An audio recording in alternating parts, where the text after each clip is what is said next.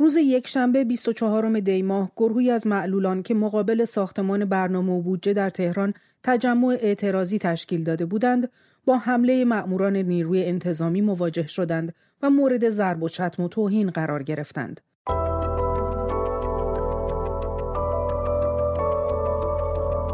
سلام، من بیتا آذری با برنامه دیدگاه همراه شما هستم.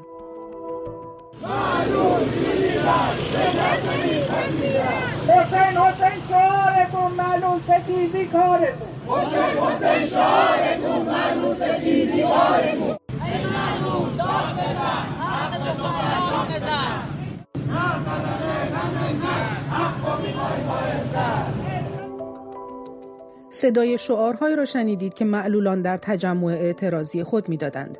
این تجمع به دنبال فراخوان قبلی و محقق نشدن وعده محمد مخبر، معاون اول ابراهیم رئیسی، برای تعیین نحوه اجرای ماده 27 قانون حمایت از حقوق معلولان شکل گرفته بود. در دیدگاه با صبا آلاله، روان تحلیلگر سیاسی اجتماعی از ترکیه همراه می‌شویم تا بپرسیم معلولان بابت چه مطالباتی به تجمع‌های اعتراضی دست می‌زنند و کدام نهاد یا نهادها باید پاسخگوی این مطالبات باشند. خانم آلاله، مدت هاست شاهد تجمع‌های اعتراضی معلولان برای احقاق حقوقشون هستیم. خواهش میکنم به طور خلاصه برای ما و شنوندگان بفرمایید مهمترین خواسته های اونها در این تجمعات اعتراضی چیه؟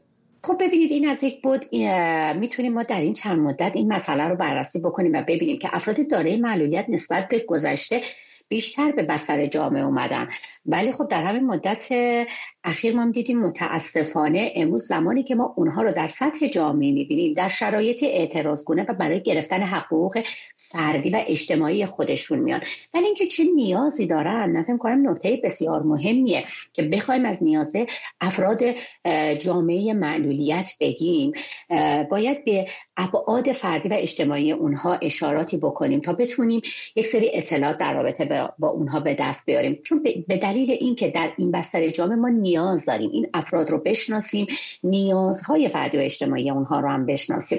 خب ببینید، تا مدت‌ها قبل این افراد در سطح جامعه نه پذیرفته بودن و نه اصلا در سطح جامعه حضور داشتن، البته که هم هنوز به صورت کامل و یا حتی به صورت 1% مناسب به رسمیت شناخته نشدن، ولی اگر بخوام به صورت واضح خواسته های اونها رو در همین اعتراضات بگم، به این مسائل اشاره میکنم که اونها برای حق و حقوقی دارن اعتراض میکنن، مثل حق پرستاری، حق معیشت، برخورداری از معابر، وسایل نقلیه عمومی، حق هزینه ابزارهای مورد نیاز اصلی اونا مثل ویلچر، واکر، حق آموزش، حق تحصیل و کار. خب اینها مجموعه‌ای از خواسته های اونها در این چند تجمع اعتراضیشون بود که میبینید خواسته اونها نه غیر معقوله و نه دور از ذهنه. خواسته اونها اینه که بتونن تلاش کنن مثل یک انسان زندگی معمولی داشته باشن، درس بخونن، ازدواج بکنن، کار بکنن. البته اگر بخوام یک اشاره‌ای بکنم، خواسته دیروز اونها بیشتر در رابطه با خواسته کار و معیشت اونها بود. اجرای نشدن ماده 27 قانون حمایت از معلولان چه علتی داره خانم آلاله؟ چرا در تمام این سالها ردیف بودجه برای این قانون مصوب در نظر گرفته نشده؟ خب بذارید من این ماده رو بگم. ببینید، بر اساس ماده 27 قانون حمایت از حقوق افراد دارای معلولیت، حکومت موظفه که کمک هزینه معیشت افراد دارای معلولیت بسیار شدید و یا شدید فاقد شغل و درآمد رو به میزان حداقل دستمزد سالانه تعیین بکنه و اعتبارات لازم رو به اونها بده.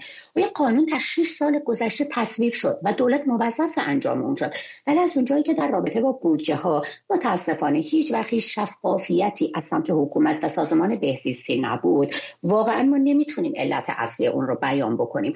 ولی با توجه به عملکرد و رویکردهای دولتی و سازمان‌ها و نهادهایی که با جامعه معلولین در ارتباطن، میتونیم این پاسخ رو این گونه بدیم که حکومت این افراد رو اصلا به عنوان یک انسان نمیپذیره، همیشه یک نگاه صدقه بگیر برای اونها به وجود آورده و به همون دلیل من تصور میکنم نمیتونه کفایت این رو داشته باشه که برای اونها کاری انجام بده. سازمان بهزیستی هم سالیان همه سالی یک سری اعتباراتی رو داره دریافت میکنه، ولی متاسفانه هیچگاه خدماتی رو که باید و شاید ارائه بده تا امروز انجام نداده متاسفانه. سوال من برمیگرد به همین قسمت آخر پاسخی که دادید خانم آلاله. برای این افراد در اداره بهزیستی پرونده تشکیل شده، تحت پوشش خدمات این اداره ظاهرا، اما چطوره که هیچ گونه خدماتی دریافت نمی‌کنن؟ دقیقاً شاید این سوال شما سوال تمام افراد دارای معلولیت باشه که چرا ما در بهزیستی پرونده داریم ولی هیچ گونه خدماتی از اونها دریافت نمی‌کنیم. ببینید واقعاً وقتی میگم سوال همه اونهاست، من این سوال رو شاید در تمام سالهای کاریم از تک تک این افراد شنیدم که زمانی که ما رو موظف به تشکیل دادن این پرونده میکنه تا ما شماره معلولیتی داشته باشیم، پس چرا در برابر اون هیچ گونه خدماتی به ما ارائه داده نمیشه در صورتی که در زمان تشکیل این پرونده به اونها وعده وعیدهایی داده میشه. ببینید زمانی که هر فردی در بهزیستی پرونده‌ای برای اون تشکیل میدن، تحت یک قانون حمایت از افراد دارای معلولیت قرار میگیره. من اگر این قانون حمایت از حقوق افراد دارای معلولیت رو برای شما فقط چند بندش رو بخوام توضیح بدم، یک بهشتی رو برای افراد دارای معلولیت میبینیم که تصور میکنیم تمام این بندها امروز در حال حاضر قابل اجرا هستن. من میخوام فقط به 2 یا 3 مدل بندهای این قانون اشاره بکنم و بعد در رابطه باشه یک سری توضیحات خیلی کوتاهی بدم. ببین، وزارت بهداشت و درمان و آموزش پزشکی مکلف بر اساس این قانون یک پوشش بیمه سلامت افراد رو برای افراد دارای معلولیت رو به صورت کامل تحت پوشش سازمان بده. علاوه بر این خدمات درمانی مورد نیاز این افراد، خدمات توانبخش جسمانی و روانی این افراد رو هم مورد پوشش قرار بده. ولی یک مثال ساده بزنم، ما در سالیان گذشته افراد بسیار زیادی رو متاسفانه به دلیل نگرفتن این خدمات پزشکی متاسفانه از دست دادیم. در یکی از بندهای این اشاره میشه که شهرداری مکلفه جهت امکان تردد افراد دارای معلولیت سامانه‌های حمل و نقل رو به ویژه برای افراد دارای معلولیت با تجهیز به صورت کامل مناسب سازی خودروها و بسترها بتونه تمام شرایط رو برای اونها انجام بده. خب یک نگاهی به شهر اگه بندازید میبینید که این ماده چقدر تا به امروز قابل اجرا بوده و چه اندازه تونسته موفق باشه. قانونی که برای افراد اداره مالیات 34 ماده داره که من میتونم به جرئت بگم حتی 5 بنده اون نشم تا به امروز اجرا متاسفانه نشده. واکنش مسئولان و مقام‌های جمهوری اسلامی نسبت به این تجمع و اعتراضات تا الان چطور بوده خانم آلاله؟ آیا اصولاً گوش شنوایی برای شنیدن فریاد دادخواهی معلولان وجود داره؟